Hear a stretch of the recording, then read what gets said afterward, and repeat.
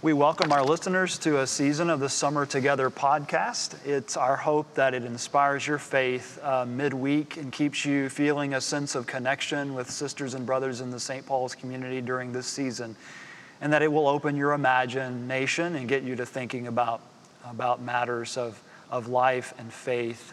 This summer, I have invited a whole host of people to share their favorite poem or one that they have chosen to bring with them. And even if poetry is not something you normally read, I think you'll like hearing the voices of people in our community who will join me week to week. We will meet people from our congregation and from our staff and others. And in some cases, you'll be interested and surprised to hear what they have selected as one of their favorite works.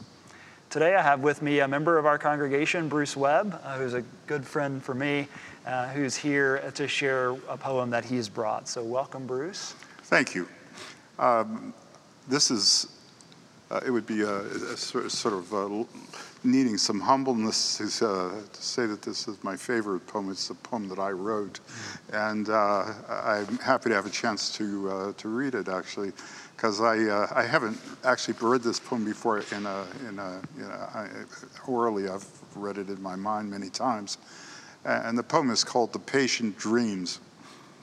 In the patient's room are 9 windows. 5 of them face south and bring no stories to tell. Their purpose simply to gather the yellow light that passes into the room and livens the walls 6 hours a day behind the patient's bed. Of the other 4, 2 are on the west, and they vex the patient at twilight when they wrinkle up cold and blue, colors of infinite emptiness.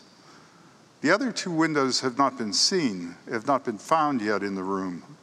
And much is made of this by the patient, his doctors, and especially an old priest who claims to have seen these windows and tells the patient that eternity is like the Irish green, soft pastoral landscape within the frames of those windows. When I go, the patient says, I want it to happen quickly.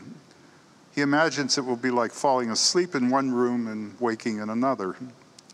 The priest agrees and says, when you go, angels open their arms to you. They invite you in, lead you on.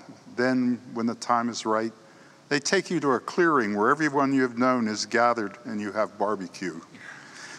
The doctors dart in and out. They don't stay long. They look at their watches and at each other, shrug their shoulders, buff their glasses, adjust the metal blinds.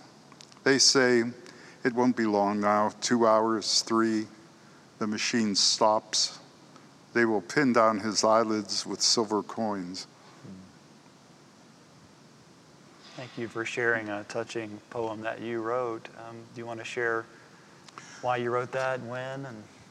This is a poem about my father's death, which I wasn't present at.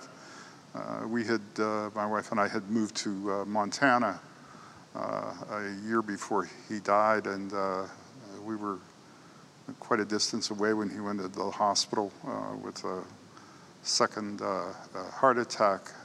And this is back in 1968, and the miracles of modern heart medicine were nothing then compared to what they are now. I always felt some remorse about the fact that I wasn't there with the family at the time, although I don't know what it would have meant to anyone really, but it felt like I was in the wrong place at that time.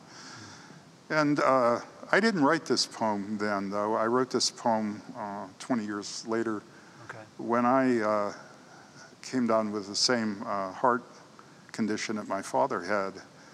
And while I was in the hospital being cared for with a lot of miraculous and wondrous things that were done to me that led up to me getting a heart transplant, which is a great blessing.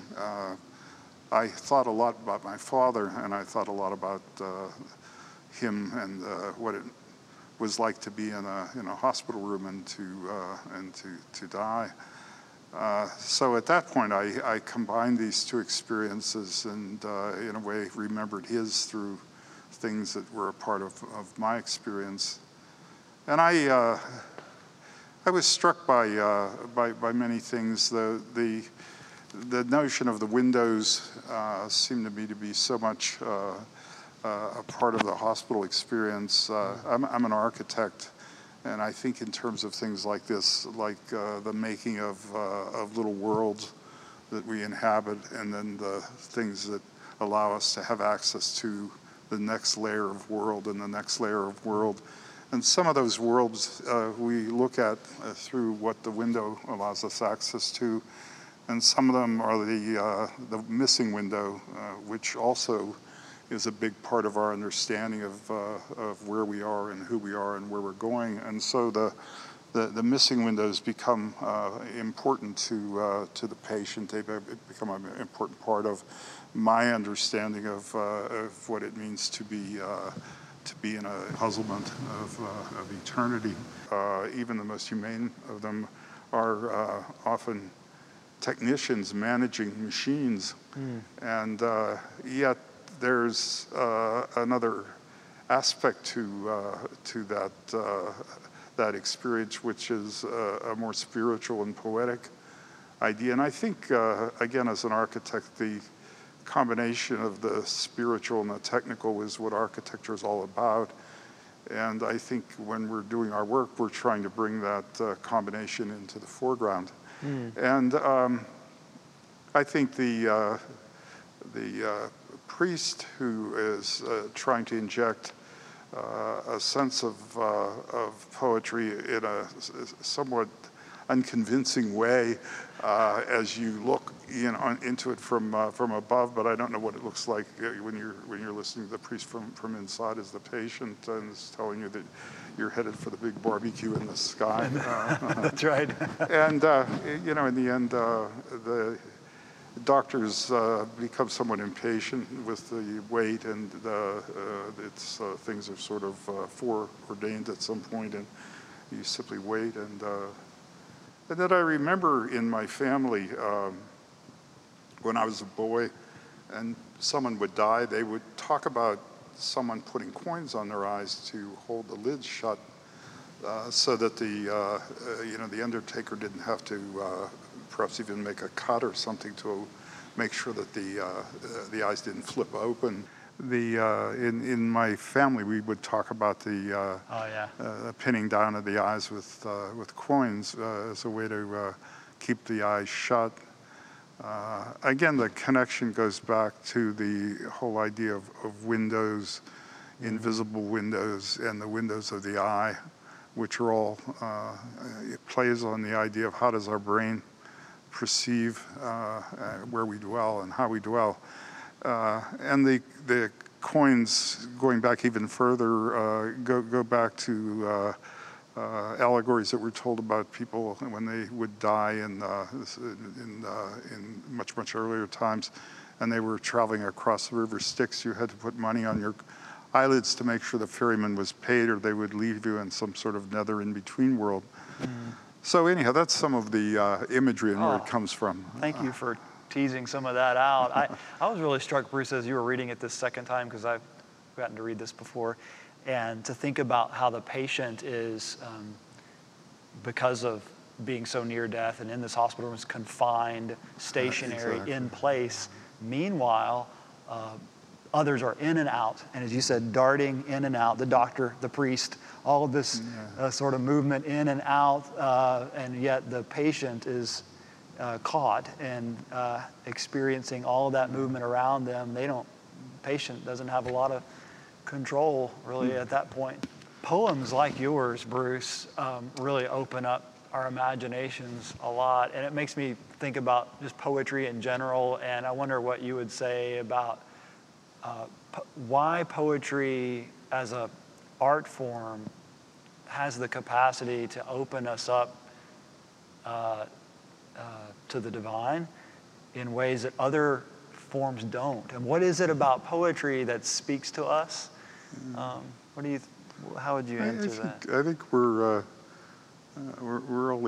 always puzzling with trying to describe things to ourselves, and the primary way that we do that is, consciously is by using words. And so I think the examination of how we reconstruct experience in words, is really an important thing. Yeah, delightful for you to share your own poem. Thank you for being open to doing that. Thank you. Yeah, and we thank you for listening. Those of you who are listening this summer, if you would like to comment on this conversation or share your own favorite poem or work, please go to our church website at stpaulshouston.org, and you can comment or contribute there, and we'd love to see it. Thank you very much.